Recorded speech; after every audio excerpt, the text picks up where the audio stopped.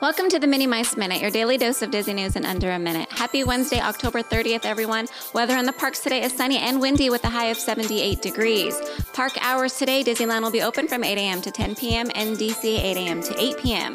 Today in the year 2005, the world premiere of Chicken Little took place at the Capitan Theater in Hollywood, California.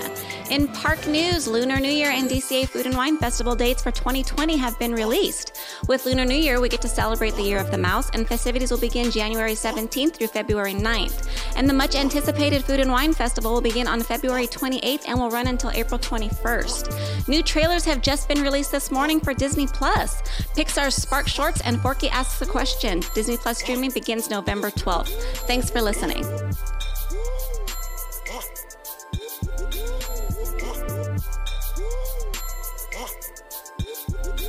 Hey guys, it's Gary V. Be kind and spread some magic.